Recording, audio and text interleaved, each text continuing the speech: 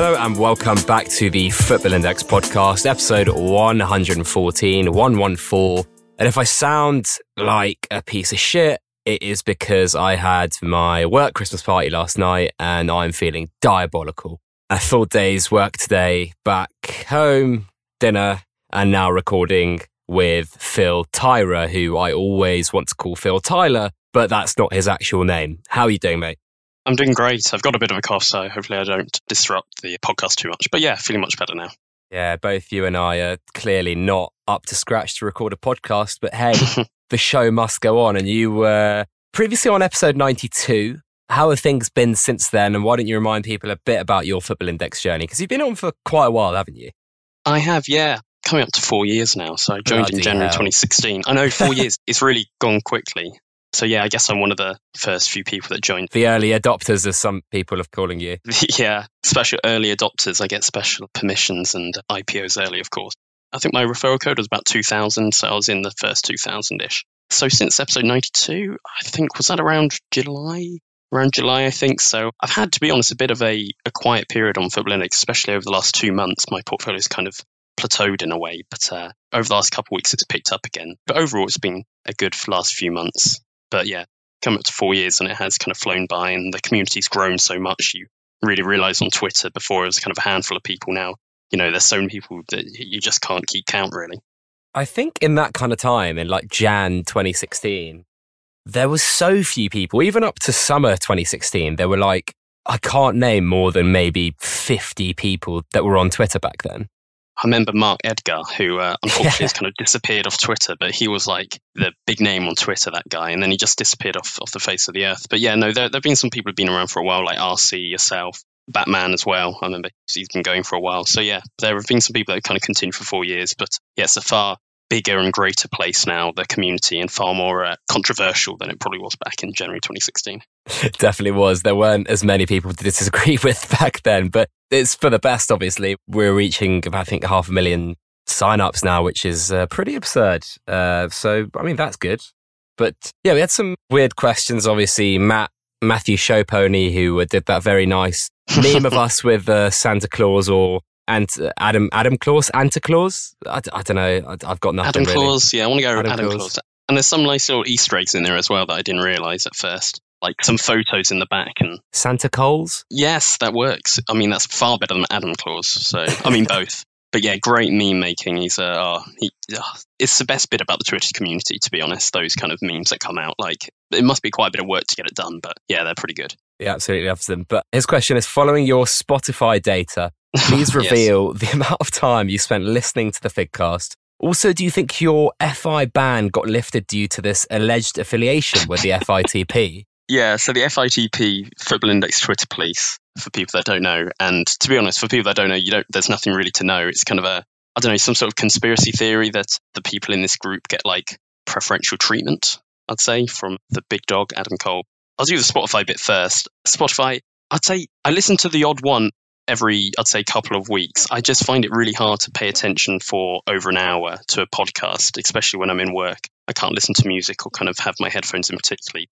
I use Twitter far more to get any kind of Football Index knowledge or kind of conversation. It's far easier rather than kind of getting earphones in and listening for a whole hour. So I kind of try to tune in for certain people who I think, I'd like to listen to, but not as much as I'd like to, really.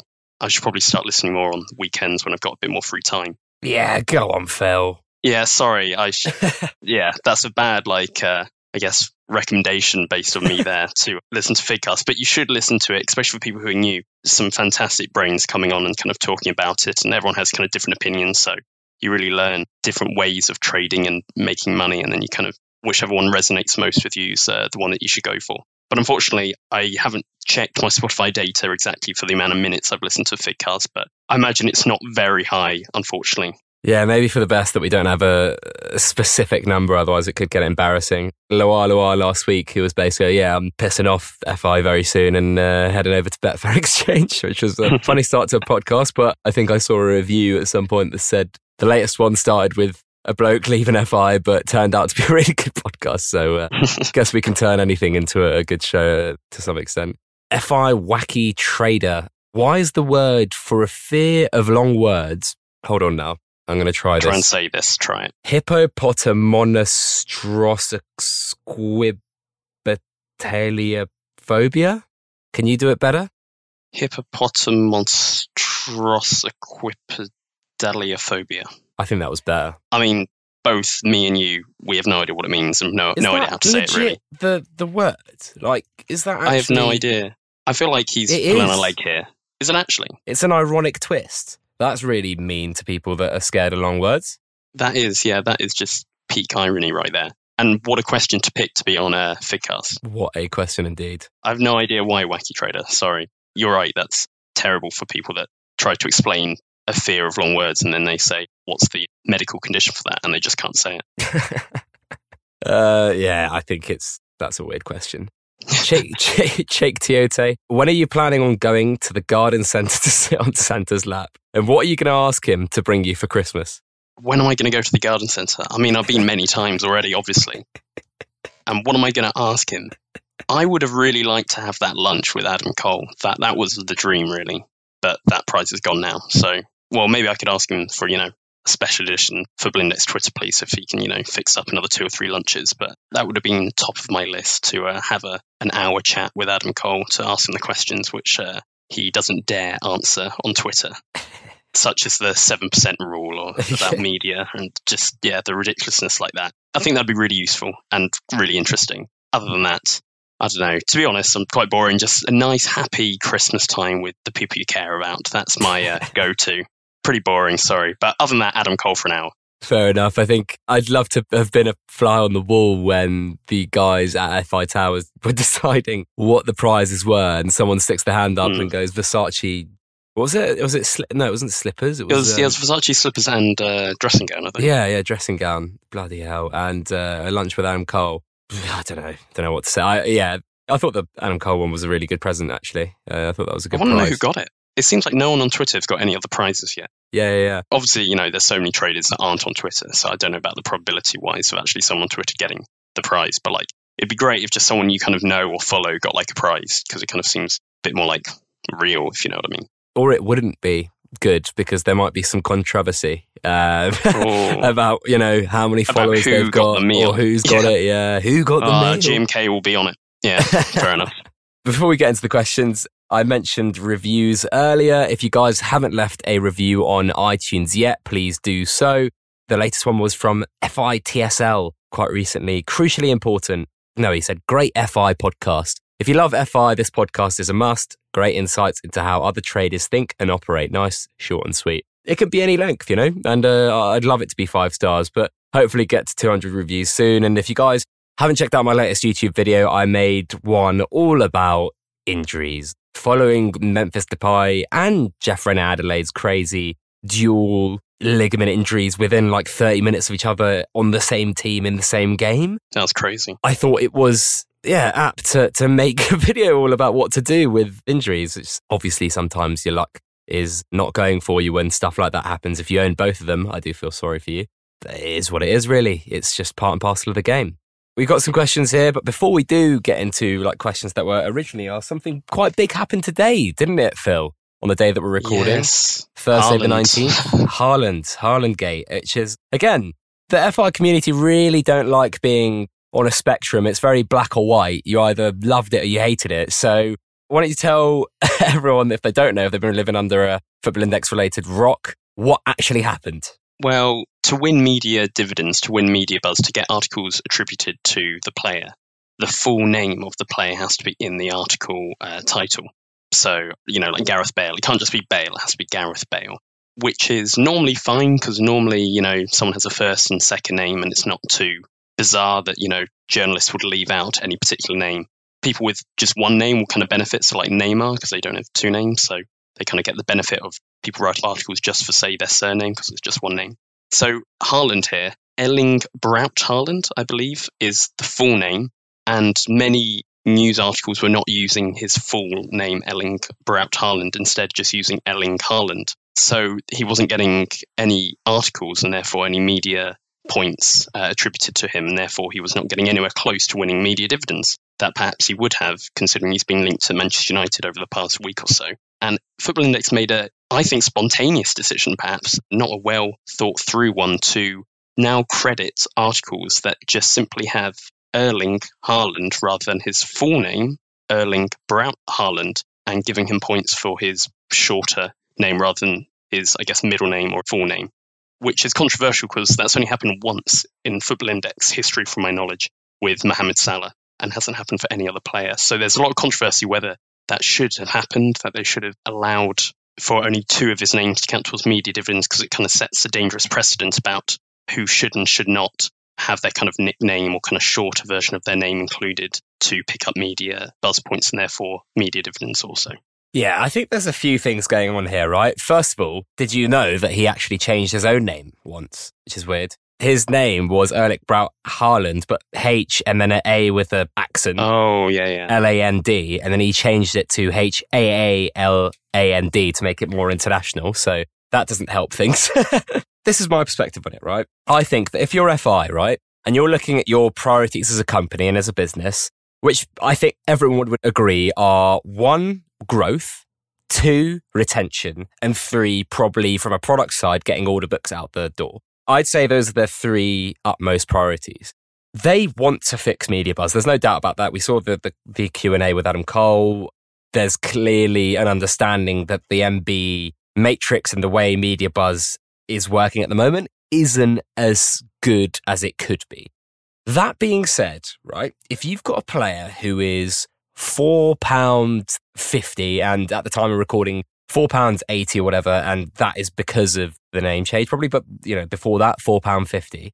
If you are trying to retain customers and you're trying to add new customers and you're going into a period where you anticipate to be a big marketing push in January, and a lot of new traders will be looking at these young players who could be the next big thing. They look at Haaland and they understand MB or whatever at some point, and he doesn't win any buzz. It's very illogical, right? And we've talked a lot about kind of FI becoming more and more illogical platform as we go on forward in time. We've talked about, eliminating the top 200, if media buzz used more than just UK-based tabloids, newspapers, etc. PB having more attributes such as dribbles, which, that was improved in August. But this kind of just made sense to me to some extent because he's like the biggest story at the moment, just like Mo Salah was at the time when he first joined Liverpool. And I think a lot of people will say, look, okay, if this happens to Haaland, then it should happen to everyone. But if you look at every single player that might need a name change, let's say there's 100, right? I'm going to use that arbitrary number. Let's say 95% of them will probably never win more than 1 media buzz in a row ever, right? It's probably more important that 5% that would win media buzz more than once in a row do actually get their name changed. And I'd say that Haaland is probably in that kind of category. And now look, in the future, I think FI should be in a situation where if it's Erling Braut Haaland, if it's Erling Haaland, or if it's just Haaland, he should be awarded points. Same as if it's Lionel Messi or Leo Messi or Messi, he should get points. That should be the aim, right? And I don't know how they do that, whether they employ someone to just sit there and make sure that nothing wrong is going on. But at the moment, when you've got Nicola Pepe scoring a winner for Arsenal in his first outfield goal, that isn't a free kick or a penalty, and you've got Pepe, the Portuguese centre-back, getting more media buzz than him, something is clearly wrong. And I think a lot of the times with FI, there are a lot of things that are wrong that are only highlighted and accentuated when a certain particular event happens. So the tech has always been an issue with FI, but when the mass IPO, or like when the IPOs happened, or when they reopened the market after making an announcement and it all crashed, those are the type of things that really highlight holes in FI. And this was just one of those cases, I think. And I think when a new user comes onto the platform, I would think of it as just try and be completely objective. Is the platform a better place where logically a player that is at the center of clearly a massive tug and war in the media, is it better if that player has more like intrinsic quote unquote value behind them? It probably is, right? Yeah, no, I'd say so. I think it's a really tough one because where do you draw the line, basically? So you use the example of an arbitrary, 100 people or players, and 95 of them would never even get close to winning media dividends. So it doesn't matter pretty much what their name is because they're never going to get close. I think this example is probably a bit more black and white than perhaps the Mo Salah example. Because I think the way that they should... See, I was just thinking about this just now, kind of how would Football Index kind of determine whether it's unfair or fair that they're not getting media articles picked up for them? Well, in the past, they've kind of said that if the majority of articles are using a certain name, then they'd probably go out and change it. So that was, I think there was a big push at one point from a lot of FI traders where people were saying, well, you know, if we've got Mo Salah, why don't we have Leo Messi? And I think the guys at FI just basically said, well, Leo Messi isn't used enough, which is, I guess, fair enough. In this situation, Erling Braut Haaland wasn't being used ever. Yeah, I think that's a great reason why in this particular example it should be changed. Like you're saying, so many articles that are just using Erling Haaland. It's not like they're just using his last name, they're using his partial full name, right? But then there's so many articles using those kind of two names. But when you're using Erling Braut Haaland, very little articles are kind of using his full name. So that should be, in my eyes, kind of a clear indicator where Football Index should be making that adjustment, which is what they've done here. And I'd say with this particular example, I'd agree. And I think with Mo Salah, I would disagree with that. So for a bit of background for people that don't know, Mohamed Salah was being picked up in articles, but Mo Salah wasn't. And then it was changed by Football Index. So Mo Salah would now be picked up in articles. And I disagreed with that one, I think, because I know people still use Mo Salah, but I think from my memory, Mohamed Salah was still being kind of written about. And that is his full name. Whereas here, it's kind of, I don't know, a kind of middle name perhaps here that is being excluded. So it's a slightly different example. I'd say I'd agree with this one more than Mo Salah, but I still think it sets a dangerous precedent in a way. And I know where you're coming from logically, if people are wanting to have fun on the platform who are new and they want to grow the platform Football Index, what's going to help them do that? And that's to kind of lower the barriers to entry for people who are just starting and trying to understand what media dividends are in the first place, because that's probably the less logical. Performance dividends are probably easier to understand than media dividends, I'd say, especially with the algorithm to work out how many points you get per article. So yeah, I'd say with this example, I'd probably agree. It's interesting to see if people are now going to try to predict name changes. So their expected price is going to trade. I guess the price that it is at is already containing the expected name change in it. So I'm thinking like Pepe, for example. Obviously his first name's Nicholas, but most people just use the name Pepe. So would that be an example where there could be a potential name change? Because I think, like you said, he scored against, was it Brighton? I can't remember. Where he scored like two. Yeah. West Ham, where he performed really well. And I think he did win media dividends at that day, actually, but it was so low. And then the next day, he had literally 0 news articles. But when you search up just Pepe, there were loads. So it's going to be quite interesting how people kind of now, this has set a precedent in a way, kind of a more recent one, because Mo Salah was so long ago, maybe 3 years ago. Are people now going to be expecting this name change? And will that be reflected in the price of those players? Yeah, I think the last couple of things I'll say, there was a good tweet I thought by Footy Index Talk. I didn't necessarily agree with everything because I think he said if you're finding a way to moan, unfortunately there's no pleasing you. I guess I can see some perspectives as to why people are annoyed. But one thing that he said that I think was really good, he said there's no winners in the Haaland name issue if he can't pick up buzzwins. That was the kind of perspective that I took, right? I do get the can of worms thing, but I think the can of worms can be slammed shut by FI and the onus is on them to revamp MB. And I don't see why that can't happen like mid-season. I know that they said, I think in the Q&A, Adam Cole said that they wouldn't be changing PB till the off-season, or no changes would be expected until the new season, which kind of makes sense because, you know, they talked about that kind of dividend review, and if they were probably going to change the PB matrix, they might alter dividends slightly. But with MB, I think it's so broken to the point that I think if you asked every trader right now whether or not FI should actually create a new MB matrix, most would say yes. And I think that is, for me, the bigger picture thing. For me, the Haaland, the Mo Salah stuff are just small hurdles. They're very small things and they're quite insignificant in the wider scope of things, where FI now have to take this forward and say, look, clearly there's an issue here. Let's try and make it a lot better. Yeah, no, I agree. I think this is maybe something we're going to cover a bit later when we're talking about the Adam Cole Q&A. And that was probably the main thing that I took, was that media buzz, pretty much commitment to change it in the future. I'd probably disagree with you slightly that I don't think it should be changed until the end of the season, just for reassurance, because a lot of people own players that are priced at a certain way because they do very well in the current media buzz matrix. And it'd be nice for Adam Cole to come and say, we're not going to change it until the end of the season to put a bit of stability in prices. I own certain players that are bringing in a lot of dividends, mainly through media. And if that was to be changed, I'd be, moving out of those players right now if I didn't know when. But if I kind of got a bit of commitment that it'll be end of the season, then I could do that over the next, few months. And I think it's a bit more professional, giving people heads up, because basically you're changing the bet. It's an in-play bet, and you're changing the value of the bet, which, I don't know, I think they've done it well with Performance Buzz, how they've said that they're going to only review it at the end of the season. It'd be great if they could do that with positional changes. I know they struggle with that a little bit because it's an Opta feed, so they can't really control it as much. But the more stability and more confidence traders have in the platform, the better the platform will be and the more it will grow, I think. Yeah, I definitely agree there. The bet change thing I always have to think about that one, because I get where people are coming from. I definitely understand the anxiety that people might feel with, putting a certain amount of money in a player and that the kind of underlying rules being changed. But FI have only been around 4 years, as you and me both well know, and the bets are 3 years old. So people can't expect FI to never change and the game rules to never change. I understand what you're saying, and I do agree that in the long term, they should be done at kind of logical stages in time, whether that's like in the Christmas period where most leagues are off, or during the off season in the summer.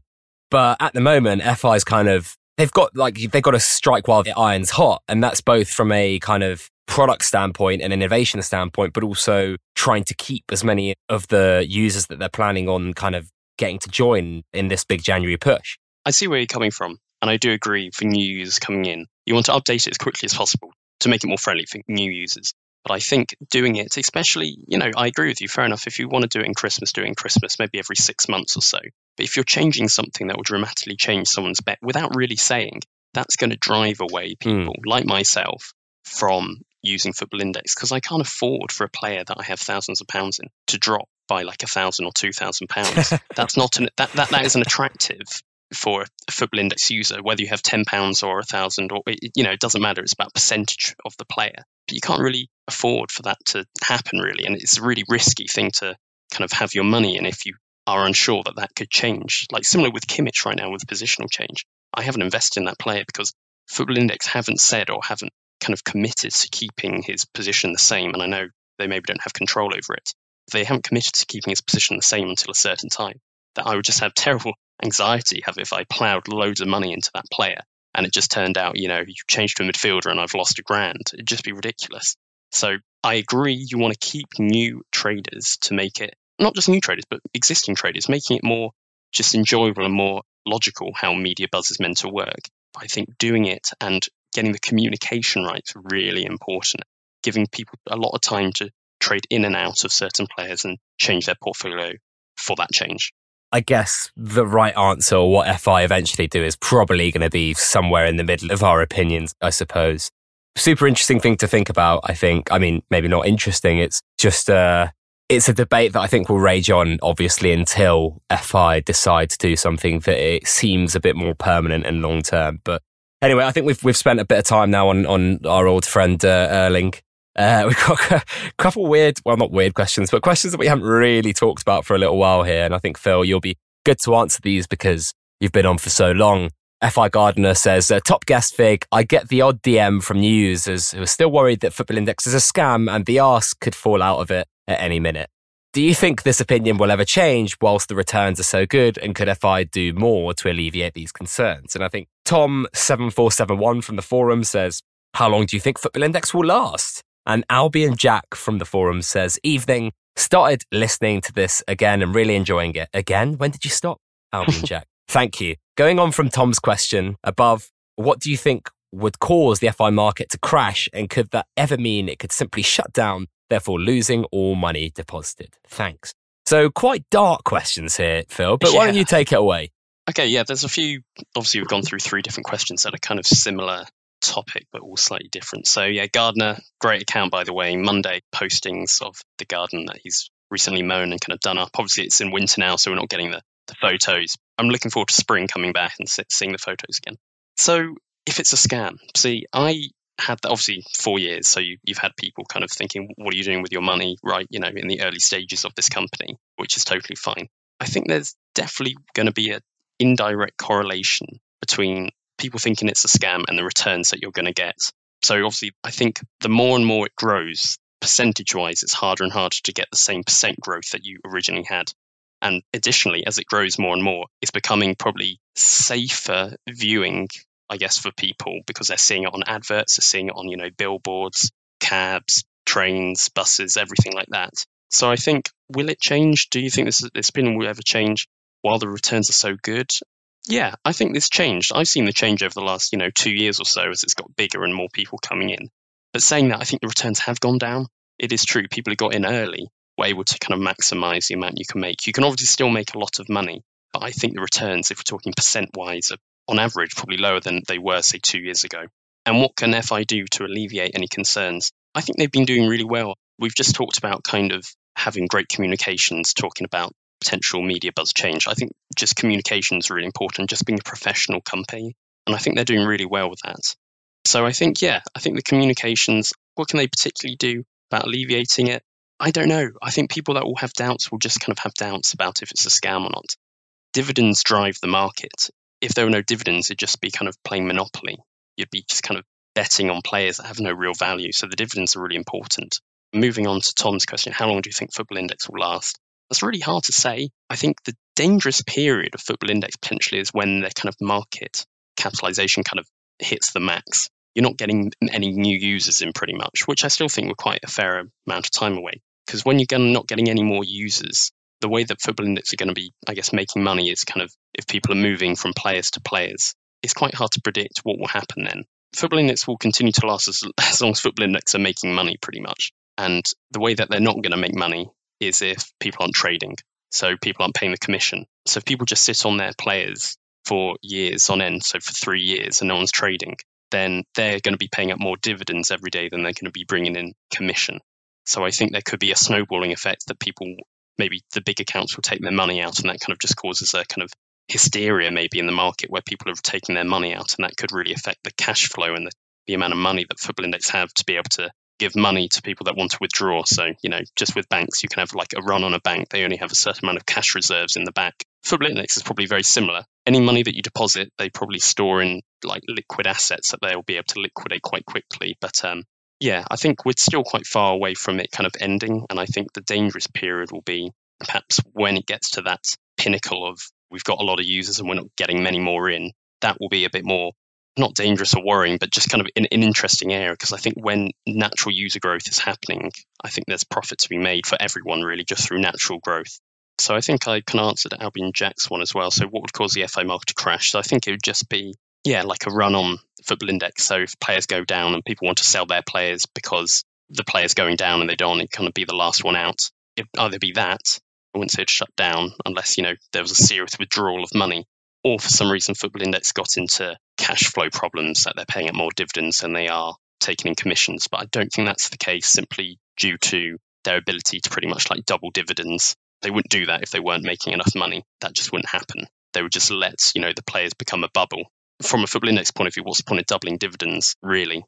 It's just to pretty much make sure that there's not some massive crash and there is no bubble to burst because they're increasing dividends to kind of burst the bubble themselves in a way. So sorry, that's a bit of a long-winded answer. There was a few kind of topics within kind of this dark few questions here. But I'd say for the foreseeable future, I wouldn't see there being an issue, especially since they're increasing dividends. And I imagine there'll be a share split again down the line. Because if you're thinking that a player who's got good media potential and performance potential, who's maybe 18, so let's just use Sancho for an example, is pulling in maybe £2 of dividends a year, assuming he can kind of perform at that level for 10 years, that player could easily be valued at £20 right now, which is a kind of ballpark figure of when you'd be talking about another share split. So I don't think it's as bad as perhaps you're worrying any of the three accounts, so both Tom, Jack and Gardner. So I think you'll be fine for now. Yeah, I think we are so far away from the market cap pinnacle, whatever we want to call it. I think I talked about this with, ironically, the FI market cap account. I don't know if you listened to that one, Phil.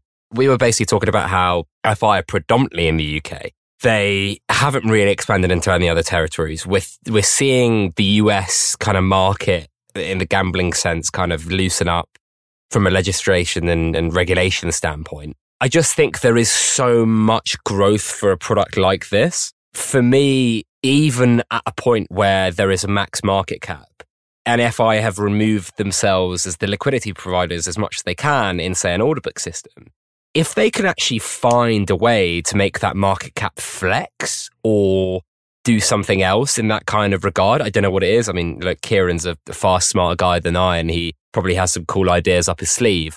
They could be in for a very, very, very long and profitable period as a company, and then whatever happens as a company. You know, we're even talking about FI as a company, but, you know, there's other sports that they could do. There's so many possible things that Football Index can do. They're so early in their company life cycle that it's just so hard to say what is going to happen 2 years from now, let alone kind of like 15. So it's going to be really interesting to keep an eye.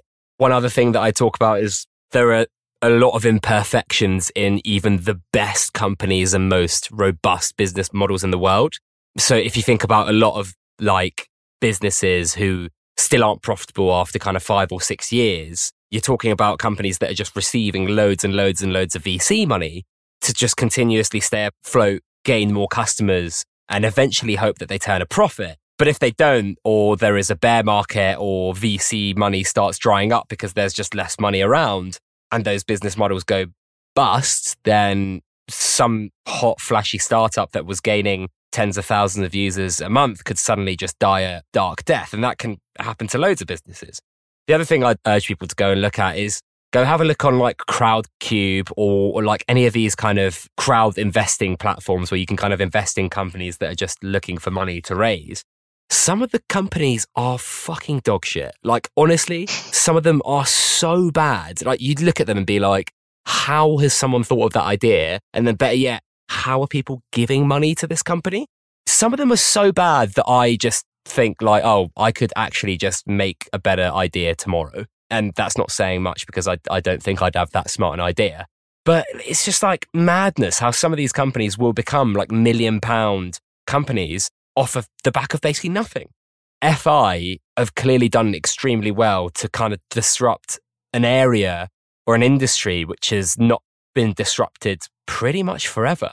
We saw the Bet365 CEO take home £325 million today, was it? Or yesterday? Yeah, yesterday, I think. Crazy. It's mad. But I was reading an article, which was, I think it was by The Guardian. They were talking about it, and they were just talking about kind of, I don't know, they were slagging her off quite a bit, as you can imagine, because she's obviously taken home a big chunk of money there. But they're talking about how at one point she basically put all her eggs in one basket from her kind of like family wealth standpoint. And she bought the Bet365 domain and they just put all their money into like internet. They were convinced that the future of gambling was going to be on the internet. They were convinced that online betting was going to be the new thing. And now betting companies are just closing up bookie shops left, right and centre. So she was right. And I'm hoping, and I'm sure that everyone listening and everyone who's on FI is hoping that FI are going to do to Bet365 what Bet365 did to loads of traditional bookie shops.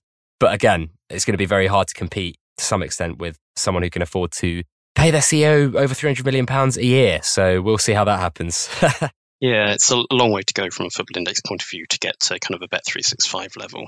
Certainly. Obviously, it's grown so much, but still, when you're talking about, imagine Adam Cole getting a bonus of 300 million. I imagine he's doing all right, but 300 million is just a, kind of another level. I think just one quick point on kind of when Football Index kind of reaches maximum users. They'll obviously still be trading in a way because players get old, players dip in and out of form. So traders want to move their money in and out of, players that are in form and stuff like that. So there's going to be commission to be made all the time. It's not like when the user base kind of hits maximum, no one wants to trade, basically. There'll just be zero, I guess, if the user base has reached maximum, there'll be zero natural growth, basically. You can't just sit on players and expect to make money. Any money made will be from good trading decisions, basically. And I think with the order books coming in, obviously the liability from Football Index will be diminished. And it'd be quite interesting to see out of all those that instant sell, so Football Index buying those shares for the instant sell price, do Football Index pretty much make money doing that, or do they lose money? For example, like Memphis Depay, injury, went down by £1. Some people would have gotten out, only 20p down. So Football Index would have bought those players for, say, £4, and he's now £3.50, say, or something like that. Clearly, Football Index now, they've lost that money basically because he's worth less than they bought him for. It'd be interesting to see. Obviously, they're not going to publish anything, but if it's particularly a profitable way of kind of keeping the market liquid. I imagine it's not. That's why they're introducing order books. That's kind of my thoughts. But yeah, it'll be fine. I think Football Index got a long way to go. Definitely. I've got one last point, and that is you're kind of right in talking about the comparison when market cap is potentially reached should be, is football transient enough that there will be flex in that market cap? That is, I think, going to be the be-all and end-all question. And then if FI don't think that that's the case, and at that point, in 15 years where we have the bloody Dutch leagues that probably have like PB and stuff, then maybe they need to look at kind of having like a percentage of commissions that kind of get paid out as well, or some other elements that get added. I don't know what it will be like, but be interesting to see. Ziyech in the for Ajax would be an absolute monster if the Dutch league was in PB. Well, he'd be 40 in about 50 years, so I'm not sure how much of a monster he'd be. Rich from Twitter says, with no one really able to estimate when FI will cap out at, wow, it's as if I purposely put these questions one behind the other, and what level that'll be, what do you believe will be an acceptable level of annual return for traders on the index to justify keeping their investment live versus traditional options around 10%? And realistically, with that in mind, what kind of annual return do you think FI will be able to offer? Oh, this is interesting. He says, what do you think FI will be able to offer? I don't think FI will offer anything. It's based on your trades, basically, when the market caps out. They're not giving money away for free. I'd also like to know where their traditional options are for 10%. I think that's actually quite... Sign me up. It's actually quite a good option there for 10%. This is tough. So it's like, what's an acceptable level of annual return? It's obviously very subjective. It depends on the person. For me, for people that have experienced the kind of golden years and perhaps future golden years where you can return, 100% in a year, and I believe I have. I haven't checked my portfolio data I've got, but I think it's something like 100%. Suddenly 10% would seem, that's pretty bad. But obviously comparing it to traditional options, 10% is actually quite good. I think it's down to the person. Obviously, the bigger the company gets, perhaps the more safe it kind of seems and it sounds. So you'd be, again, depending on the trader, but perhaps they'd be willing to accept a lower return for that kind of safety that they didn't think FI had, say, 4 years ago. So I think it's very subjective. I wouldn't say it's really whatever you want. For me, it'd be different for Fig, it'd be different for you, Rich. It could be different. So yeah, different for different people, for different rates. It's definitely subjective, isn't it? But also, we have to caveat that this is tax-free. So that is another thing. Yeah, so you'd have to discount, if a traditional one, you'd have to take off whatever tax. So you'd have to be earning kind of more, I guess, traditionally to get the same return through Football Index. So yeah, no, that's a very good point. It is tax-free. I haven't really considered that too much. I've kind of just, been on it for so long, you don't really think about the tax side, but yeah. Yeah, that is something that I think a lot of people discount quite regularly that I think is obviously very important. Got a question here from FI Headhunter, who seems to have a question for every single podcast, and I think he's going to come on the show at some point in the new year, probably just ask loads of questions to himself, which is probably what's going to happen. What things were you most excited about in the Adam Cole Q&A? I think you alluded to this earlier in the show that we were going to discuss. Yeah. So yeah, it's which we've discussed before, the kind of media buzz change. I think that's a really big change for me, because I think there's some PB players that you can kind of guarantee will return, a certain pence per year.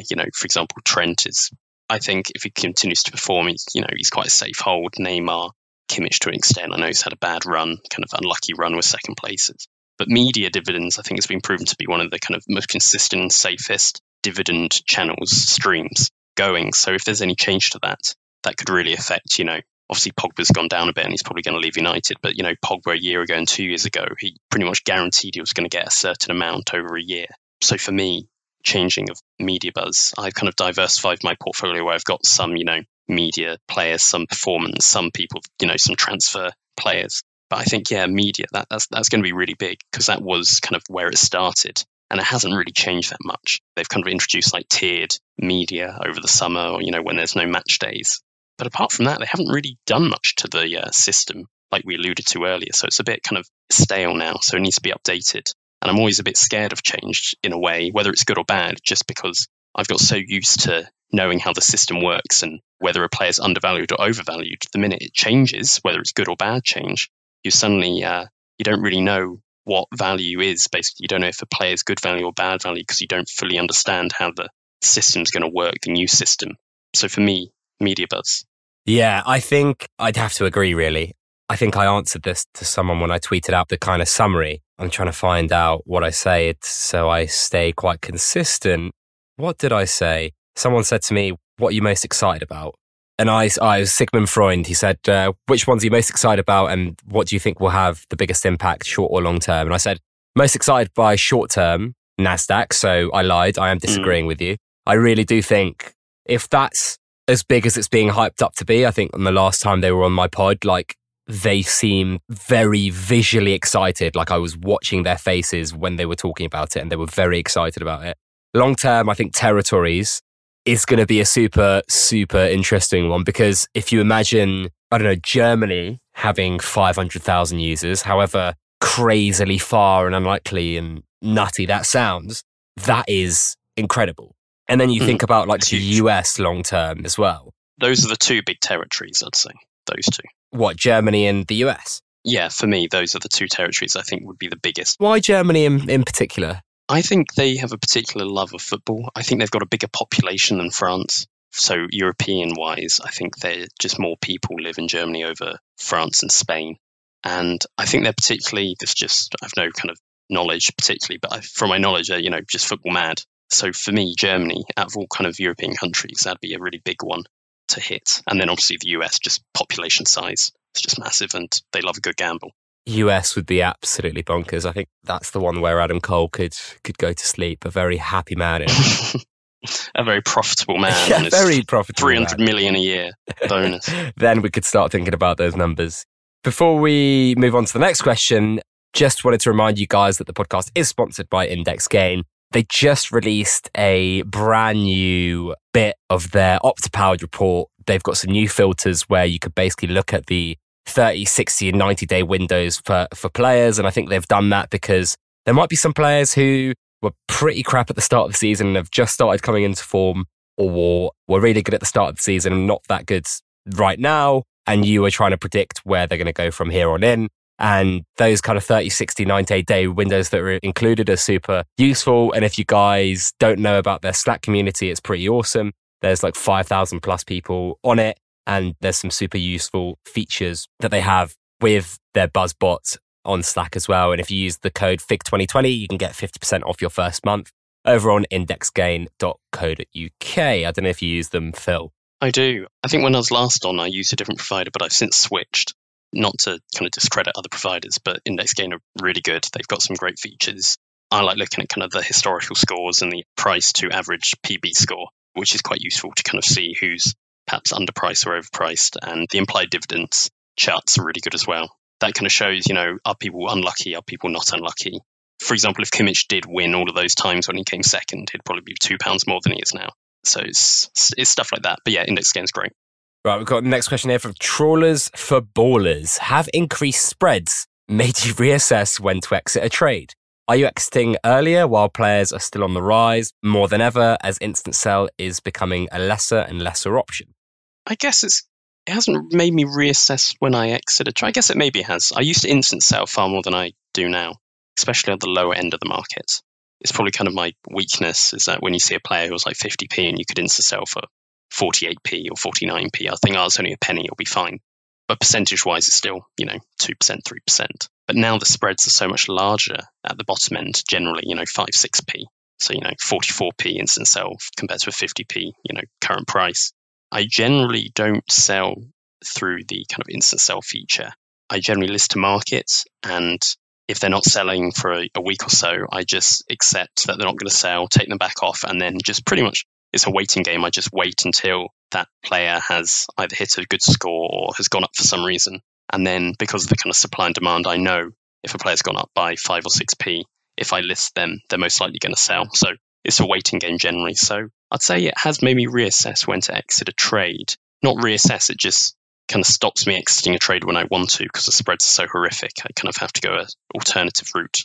Usually because I'm more like mid-term, I don't really think about it. But I think recently I've definitely been quite aggressive in kind of, even if a player has a 10% spread, I'm like, do I back myself to make that 10% back? That is probably the most important thing for me if I'm playing the more short-term game. In that sense, it hasn't really affected me that much, but I have had to like weigh it up more In terms of have increased spreads made you reassess when to exit trade? Yes. But the way I've reassessed it has changed in that I've thought about kind of like, can I find a 10% to squeeze out of another trade if I'm going to sell this player? It's a tough one, those spreads. They're particularly unpopular, which you can understand why, and it affects kind of the in-play dividend market as well, and just the lower end market. But then when kind of looking from a football index point of view, do they really want to buy a player that just doesn't get traded that much for only 1p less than they're currently on sale for, pretty much? So from their point of view, I can kind of see why they put on big spreads, which is why order books, I think, is quite important. It fixed the issue, order books, from my knowledge, especially at the lower end, because you wouldn't have to take like a 10% hit. You're basically selling to another trader rather than football index. So it's kind of off football index kind of balance sheet, basically. But no, it's an interesting area. I do think they should try and experiment a bit more with spreads. I do think that it's a super tough one for them. I kind of agree with you.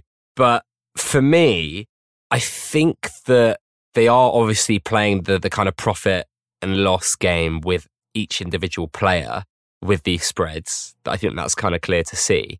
But I do wonder if, as a whole, the platform, if the spreads were as close as they actually could afford them to be, whether or not the platform as a whole would be better off. They would make more money and FI traders would feel more comfortable. I don't know if that would be the case. I really would be curious to see if they did just make them for a week as close as they could together. Yeah, and it particularly I think when we're talking about spreads, obviously it happens at the top end, but the bottom end of the market, percentage-wise, I think is kind of on average affected worse for spreads. So yeah, it'd be interesting to see if the spread was, just a normal 2%, say, does that kind of invite more people to A, join football index, and B, kind of invest in those types of players rather than kind of put their money in the kind of top end. I really like the bottom end players at the moment, because when you think percentage-wise, many of those players I could see increasing by 100% over the year. Yet a Neymar, say, I can't really see being £16 in a year. Obviously, I don't want to underestimate FI because it's got a power to, have massive growth. But I don't know. I feel like the bottom end's got a lot of profit there to be made if you're picking the right players, basically, because there is a lot of shite. You just kind of pick around that and try and find a gem. It's hard, though. It's hard. And especially if no one's buying because of the spreads and it becomes again, we use the phrase self-fulfilling prophecy so much in FI. If that is the case, then it is a bit of an issue. But I don't know. For me, I haven't really noticed it. I've changed the way I've reassessed my exits, but not necessarily in that negative a sense, if that makes sense. Yeah, no, I agree. We've got a question here from Aaron Palace. Phil, do you see any promotions happening in January? We've been pretty spoiled recently. And he said, as for not including me in your World Cup, middle finger emoji. So I'm sorry, Aaron. Feels like so long ago that you did the World Cup. Yeah, well, I don't know how I kind of thought about it. I just thought, I know... For someone that doesn't have enough time to listen to podcasts, that sure looked like it took a lot of time. It was a lot of time, and I somewhat regretted it after a weekend because I realised how long it was going to take. And it was good, but every day, like 7 o'clock, putting out a poll and like kind of sharing the results, it was a kind of a ball ache. But yeah, sorry for not including Aaron. There was, like we said earlier, there's just so many accounts these days, and I was trying to, narrow it down to 32, and there's just so many accounts that even accounts that I hadn't even known, which have so many followers, just such a diverse kind of community now. So apologies on that. Regarding promotions, can I see any promotions? To be honest, hopefully not. I think promotions, I'm kind of, you want natural organic growth for me personally. The minute you start kind of putting deposit bonuses out there, you kind of get volatility, a massive increase, and then it kind of, once the payment is paid, the extra 10% or 5%, then you kind of see a reduction then.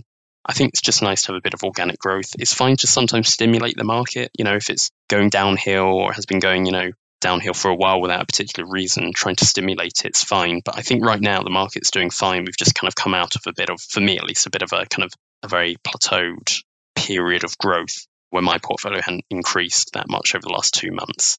Do I see any promotions? No, but with Football Index, they always seem to be kind of throwing more out there, especially, with the recent Neymar and Arnold gesture payment, which was obviously very nice. So, but no, I don't think any promotions in January. I think we've been spoiled, like you said. Yeah, I'd agree. But I don't really mind the whole giving the options to random traders to have a 5% bonus. I think the thing that they did of 10% bonuses for players that hadn't been or hadn't deposited for a while really worked. People were DMing me like, hey, just gonna chuck 20k in because I've just been offered this and I haven't really deposited in about 12 months. Or people saying, hey, I've just come back, haven't been on for like 12 months, what's changed? I'm going to stick a few K in. It's like, it's a lot. Yeah, it'd be interesting to see how many of those types of people who just kind of find 10k, down the back of the sofa, who can just kind of deposit. It makes me worry that there could be some sort of displacement in a way that those people, because they know there's going to be an offer around the corner, do not deposit because they know a deposit bonus is going to happen. So it's not exactly new money coming in, it's just money being kind of shifted to a different time period because they're just waiting to get, for example, someone with 20 grand, if there's a 5% deposit bonus, that's like £1,000. So why deposit now? Let's just wait a month and I can get an extra grand. So I know where you're coming from. It's great for people that, just maybe have 20 quid and, a friend says there's a bonus on right now. Do you want to, take part? And you're basically getting new customers. I worry more for those that kind of use it in a way maybe where it's not intended particularly, and it's kind of just a short-term shock to the market. And they may just be trying to profit, just take free money basically off that 5% and then just withdraw it straight away, which obviously doesn't benefit Football Index. It's just them giving away free money. But no, yeah, it's always good to see from a personal point of view. I haven't deposited for a while personally, but it's always good to see my portfolio go up whenever there's a deposit bonus. So I can't complain too much. Yeah, you can't complain too much. There's a point where you can overdo it and the novelty wears off, which as you said, how many times can someone find a few K down the back of their sofa? Seemingly loads of times in the Football Index community. There's a kind of ongoing joke, isn't there, that I can't remember the particular account, but I don't know, they deposited pretty much whenever there's a deposit bonus, they put in 100 grand. And I'm like, what, just finding that 100 grand? Crazy amounts of money. Yeah, it's kind of an ongoing joke. Yeah, I don't know what what did I tweet a while ago about? I forgot what it was. It was something to do with, I don't know. I'm sure it was funny, I think, at some point. I'm sure. It was something to do with that. Preza FI says, regarding new territories, which country do you expect will be added? Oh. Second, which country do you think will bring the largest growth to the FI market and why? That's We're kind of going full circle here. We're kind of covering bits of this, aren't we? So new territories, what do you think will be added? So I'm hoping Germany. So I think kind of mainland Europe would be great. The kind of language barrier could be an issue. Obviously, it's just names and prices. But again, media buzz, if you're talking about, UK news outlets, will that have to be kind of adjusted if there's new territories to include? I think someone mentioned it, I read, kind of the German papers or the Spanish papers, the French papers, stuff like that. So it could go hand in hand if they open up to new territories with media buzz getting, a bit of a shake-up. What was the other bits? Which country do you think would bring the largest growth? So yeah, we discussed this. I think America, surely. Yeah. Population, love a bet, soccer's a growing thing. I think Canada, I know population is much smaller, but maybe Canada could be kind of a trial run in a way. Obviously, are we there's already slightly different there, rules. though? Are we in Canada already? I thought FI had got a license I'm not keeping there. up. Oh, I'm not keeping up then. That went kind of quiet, I think, at one point.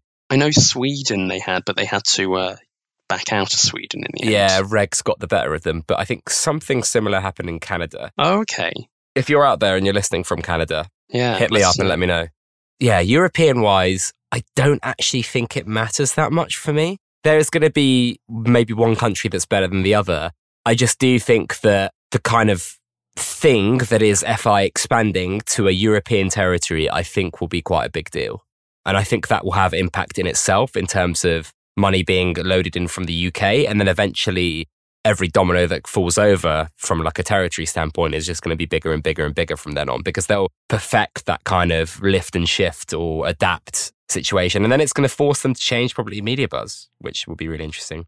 Also, the tax side of it as well. Obviously, it's tax-free in the UK. I imagine that rule would not apply perhaps in other countries. I'm not sure on, the tax That's a good point. Regulation and legislation, but I know in America it's quite tightly regulated. So I don't know how it is, but that could cause quite a lot of issue if people are making money and withdrawing, then you kind of having to work out the profit if it's kind of capital gains tax or something like that. So, that's kind of barrier. In Germany, it's, let's see, I was just reading it. Tax, regardless of whether gambling services are provided lawfully or unlawfully in Germany, taxes will generally have to be paid by all German and foreign gambling operators. For online casino and online poker services, General VAT law applies, and the gross gaming revenue, the amount wagering by players less than winnings paid out, is taxed at 90%. Sports bets are taxed at the much higher rate of 5% of the stake, and lotteries are taxed at 20% of the stake. So if it's 5%, yeah, pretty much you've got to, I guess if you're thinking about Football Index now, you want to be making a profit of about 5% on top of what you're making, just simply to afford the commission and any, instant sell. But then it'd have to be 5% on top of that. So 10% if you kind of want to beat the commission that they take. I think that would be more on the FI side. You don't get taxed. Okay, so is there tax on the company rather than the individual? Yeah, so apparently, and this is according to taxback.com/blog/the ultimate guide to gambling tax rates around the world, if anyone's super looking to nerd out. Yeah, very trustworthy. The countries where you are not taxed on your gambling winnings: Austria, Australia, Belgium, Bulgaria, Canada, Czech Republic, Denmark, Finland, Germany, Hungary, Italy, Luxembourg, Malta, Romania, Sweden, UK. Now that's interesting because obviously Sweden and Canada are in both on that list. Yeah, so it could be it makes sense from a Football Index point of view, logistically, kind of easing into new territories to enter territories which are very close, I guess, to the UK regulation-wise and, tax-wise. So, yeah, it seems like if they're going to expand to territories, it'd be in that list, perhaps. Well, let's see. Yeah. Is it going to be Germany? You're kind of convincing me, Phil. I think you might want me over. I think Germany would be good as well. Population as well. They love football. I think it'd just be a great success. They speak good English as well there. Yeah. I found the tweet, though, from the previous question. It was the tweet that I wrote. I swear the Football Index community stumble upon a spare 5k like I stumble into uni mates I haven't seen in a couple of years. That's so fun. Basic, but great tweet. Great tweet. I swear I tweeted on the train once into work thinking, I don't know if anyone's going to like this. And then there we are. Lots of likes, I'm sure. Basic tweets win people's hearts. Joe Felix, I think we skipped this one actually. Will you be getting involved in the January transfer window in terms of your trades, or do you think it's best not to bother? And is your answer based on how badly or poorly your past transfer windows ended up? So, yes, I will be getting involved in January transfer window. But to some extent, you're right not to bother because I've had bad experiences in the past in transfer windows. I probably get involved in transfer windows in a different way to that maybe other people get involved in transfer windows. Because I've been burnt so badly of kind of news coming out of a player moving to a club, buying that player, and then them not moving and me just getting absolutely burnt. So like Dybala, an example, where he was going to go to United and then Spurs. And I bought pretty much at the maximum price. I bought like 500 at like £4. And then within a day, he's back down to £3. From that point, I've decided not to get involved in like that way because I feel like if you read something on Twitter and then you go to Football Index, you're probably too late at that point. Yeah. The price has already increased. You're not going to beat the people unless you're like on Twitter 24/7. I used to have like push notifications on, but even then, so many people have that and people are just quicker to buy the player. So what I generally do is buy a player for transfer window reasons about 6 months before. So if people think they're going to move in, say, summer and they don't, their price goes down because they haven't moved. And that's the perfect time to buy. Or if you just think one of my best kind of, I guess, strategies is looking at the kind of top clubs, I'd say, the Liverpool, Man City, Bayern Munich, Barcelona, Real Madrids, and identifying the players that aren't really playing who are still quite good players because they're playing for top clubs, and then thinking they're going to move because they're not going to want to sit on the bench after a year for another year. And they're probably going to be worth double value if they move to like a Europa League side because they're going to be playing every game and they're, a good player. So Shaqiri's my example. He's, set piece, taker, corners, likes being on the ball, likes dribbling, can score a goal. Reasonable age, 26, I think 27. And he was like 50p when I saw him at Liverpool. I thought, he's either going to play for Liverpool and go up, or he's going to move from Liverpool and go to a Europa League type side and be £1. So that's 100% return. So I kind of target transfer windows in maybe a different way to most people. I kind of think quite far ahead. There's kind of a long-term strategy for me. And I just sit on the player, except they're not going to get dividends for me. But then the capital appreciation that they do eventually bring would outweigh any dividends anyway, because, it'd be such a potentially such a large capital appreciation return I get.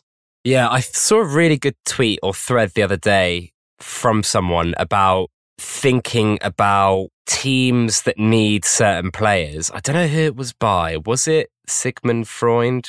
Doesn't ring a bell. The person was looking at kind of positions that... here we go. So he said, looking ahead to the January transfer window, here is my take on what each team needs. He said, Man United, an experienced striker. Chelsea, a forward who can play both wide, down the middle. Liverpool, hard to see where they improve, potentially backup fullback, backup wide forward. Probably that's Minamino now.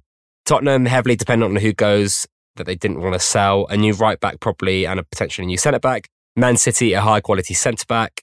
Arsenal, 2 centre backs. And he said, I believe it's really hard to predict which player goes to which club.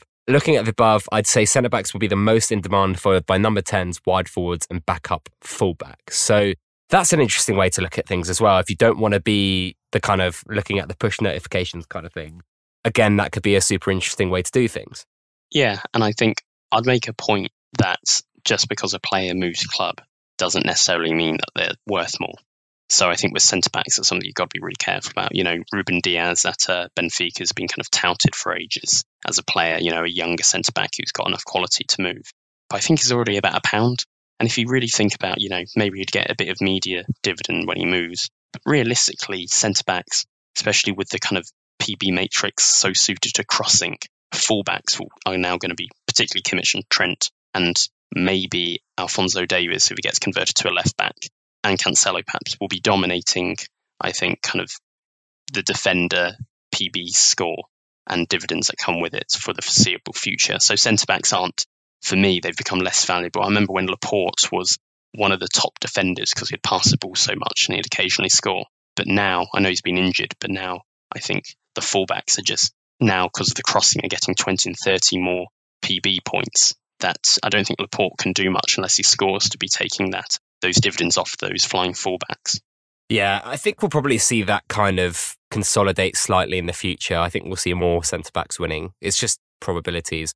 Fullbacks are obviously stronger with the new matrix, but I think over a longer period of time, a longer sample size, I do think we'll see some centre-backs put up some big scores. Just before that, actually, I was going to say, is that thread that I just read out from Sigmund Freud is definitely kind of how I think about transfer stories. Either trying to figure out kind of those rumbling, murmuring rumours that aren't yet picked up by papers in the mainstream and try and going a bit bigger on those, or just trying to predict what kind of players are going to get linked is definitely the way that I've tried to go about it. Yeah, so many different ways to make money, especially with transfer windows. It's just so dangerous to get burnt. It's such a... I try and stay clear as much of kind of short-term trading when it comes to transfers because, yeah, you can lose a lot of money if you're not careful. Yeah, certainly so. Metropolis from the forum, he says FITP equals Football Index Twitter, please, ? So he's got that, even though he's on the forum. So following the Q&A with Adam Cole, do you think 2020 will be as good as 2019 in terms of growth for the index? And what excites you the most, and can anything match the share split? Oh, that's a good question. We've kind of, again, covered bits about this. So yeah, I think we've discussed that I think growth will continue, I think, in 2020. I think there's some big milestones with the order book set. I'm a bit, again, because it's a kind of change, I'm a bit worried about how they're going to work and how that's going to change the market, but I think it'll be for the better. And I think there's a lot more growth to come, especially with territories, media being changed. And I think until that user base is kind of reached the maximum, players will continue to increase, basically, because if someone's just come onto the platform and they want to buy a Neymar, they're not particularly going to evaluate, you know, how many dividends is he expected to return over the rest of his career and will it outweigh his price? People who are joining for the first time, I imagine, don't think like that. So as long as people are coming on and wanting to buy, you know, the best players, the price of those players will go up and either cause a share split if they're kind of getting too high, or will cause an increase in dividends if Football Index think that the prices are actually in a bubble, like the dividends aren't outweighing the price at all. So I think there is a lot of growth. We've only been on the journey for 4 years now, from 2015, October, I think it started. So just over 4 years. And yeah, especially with territories and like Germany, I think will hopefully be the next one. I think America's a bit more down the line. But even just in the UK, I think there's a lot more people to kind of bring across from the traditional bookies. Yeah, and I think the one thing that people kind of underestimate about the share splits is that they can actually thicken the market as well, which is... In what way? What do you mean, sorry? As in, like, in terms of how we've talked about more money needing to be put into players for them to go up, in terms of a penny back before the share split in a rise was easier to come by than a penny now.